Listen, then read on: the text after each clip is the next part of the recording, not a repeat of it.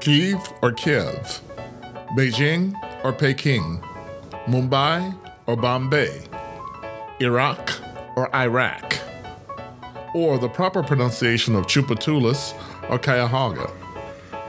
How we pronounce a name can say a lot about us and what we think about others.